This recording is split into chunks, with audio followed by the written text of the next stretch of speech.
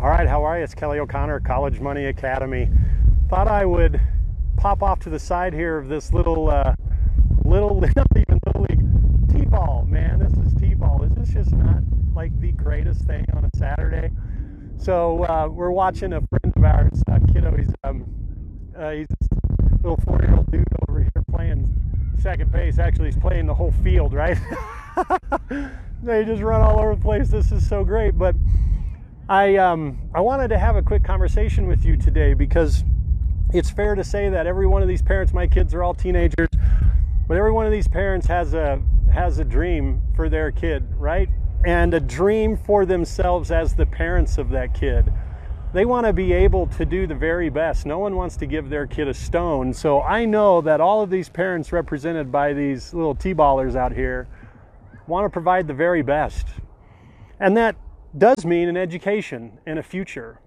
But after speaking for 7 years across the town where I live here in Colorado, I've spoken just to thousands of parents. And there's a common theme about feeling like they just aren't going to be able to afford college, to send their kid to school. They're afraid of the debt that's going to be piling up. They wonder if they have enough. They wonder about the impact on their retirement. Just all these things which impact their dream. And I want to make sure, I didn't get this gum out of my mouth. I want to make sure that if any of those resonate with you, if you happen to be a parent of a middle schooler or high schooler, and you're feeling the pressure of what that means. Heck, if you got multiple kids, I mean, I have 6, 4 of my own and 2 stepkids. So talk about a financial pressure. But if you're feeling that, I want to make sure that I'm just encouraging you from a standpoint of it. If you aren't in a position financially to do it, it's okay. And there's ways to still make it happen. And that's what College Money Academy is about, is because there are strategies to learn how to reduce the cost and make it possible. So a quick story about that. I had a lady reach out to me last May. She watched my webinar, and she's like, Kelly, I need your service. And my husband and I have dealt with a lot of health issues in the family. Turns out it was for her son who was graduating. That wiped out their savings. She said, my son is going to be valedictorian, president of the class. He was a 4-time varsity athlete in 2 sports. I mean, this kid really did his job, right? He worked really hard and he was very successful as a student. But because of the health things, and it turned out later I found out it was the kid. So then the kid the kid just, he killed it, man. He worked really hard because he was the one that had the health issues. And she's like, Kelly, it's just breaking my heart as a mother to know that he's worked so hard and battled so much that he probably will not be able to get to the school of his choice because we as the parents don't have the money. And the kid actually, her son, started to lose hope. Like, why did I put so much effort into this whole thing, if I can't really get anywhere? And it's one of my favorite stories, because what ended up happening after working with them for a year, I'm probably going to be interviewing her. I mentioned her a little bit yesterday. But what they didn't know as a husband and wife laying there in bed talking about this stuff as we do as couples and trying to figure out a plan, what they didn't know is they already had enough. They already could do it. Their advisors weren't even telling them this. Their advisors told them, it's unfortunate, you make too much money, you won't even qualify for anything, which is complete hogwash. And it's frustrating. But I know there are suspicions. I know when I talk about this, when I've been in front of parents at a school, there's suspicions like, who is this guy up here? What is he selling? There's suspicions about it. And I don't have some little widget. I don't have a little gotcha. It is purely educating on how college is a business and how we can leverage our kid, and the best way to leverage our kiddos, how to build a leverageable kid, how to research the schools that are likely to be aggressive for the kid, and then how to work with them and negotiate with them. And it's like dating, believe it or not. If we've done our part in selecting schools that are likely to really do something, that likely want our kid, not all of them are going to want to date the kid, but at least one of them will. And if one school wants to date your kiddo, the only way, they can't send them flowers, they can't take her to dinner, the only thing they can do is offer more money to grab that kid. That's what we teach. Now, one of the things I love the most is it's kind of like once you've done it, it's almost like you're kind of like throwing rocks at the enemy a little bit. Like that's what this mom felt like. She's like, you know what, I thought we were hopeless. I'm reaching out to you, Kelly, out of desperation. And what you taught me, what you showed us, what we ended up happening, the results are fantastic with them, is that we had done the right job. We had worked hard. We had made it happen. And she kind of got to throw rocks back. Just be like, you know what? How dare you guys put us in a position to make us feel and think that, you know, our kid now has no other options, and there was nobody there to help them otherwise. So she actually felt like she was just kind of fighting back, kind of her rocky moment. And it's awesome to be a part of that, I got to tell you. So I mentioned yesterday why it's a designed problem. And here's why it's a designed problem. In 1992, the government changed all the rules, and they solidified themselves as the primary lender for student loans. They, at that point, created what's called the FAFSA, the Free Application for Federal Student Aid. And they created the calculations within the FAFSA. Now, when a family inputs their numbers, their financial data into the FAFSA, it processes through the government's calculations internally, and it generates like a funnel. You dump everything in and out. What comes out the bottom? What comes out the bottom is a number that's referred to as your EFC, and that stands for your expected family contribution. And that's the number that the government says, hey, mom and dad, this is how much you're expected to pay every year, and that's the numbers that the school sees. This family can afford this much. Now, what's interesting to me, that number is always high.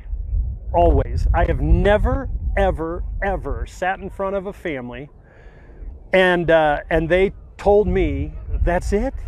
That's all we have to pay? This is going to be a breeze. It's always high. Even if, and all the clients I've worked with that make a ton of money, right? These strategies work for them too. They don't want to just deplete their asset just because they've got it. They want to negotiate and get a deal.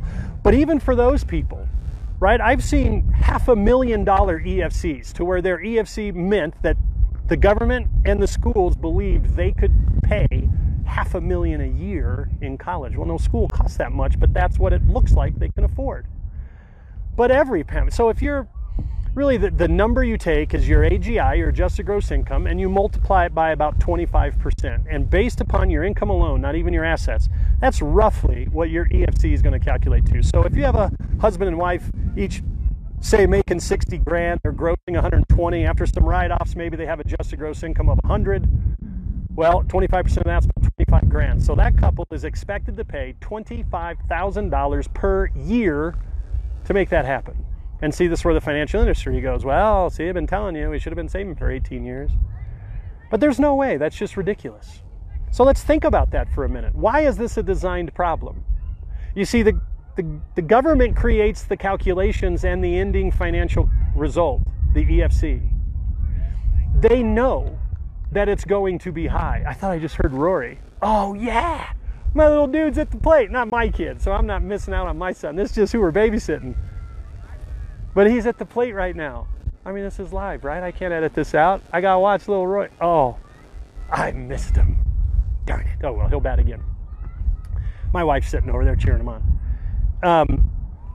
So let's look at this. So the government creates the number. The government,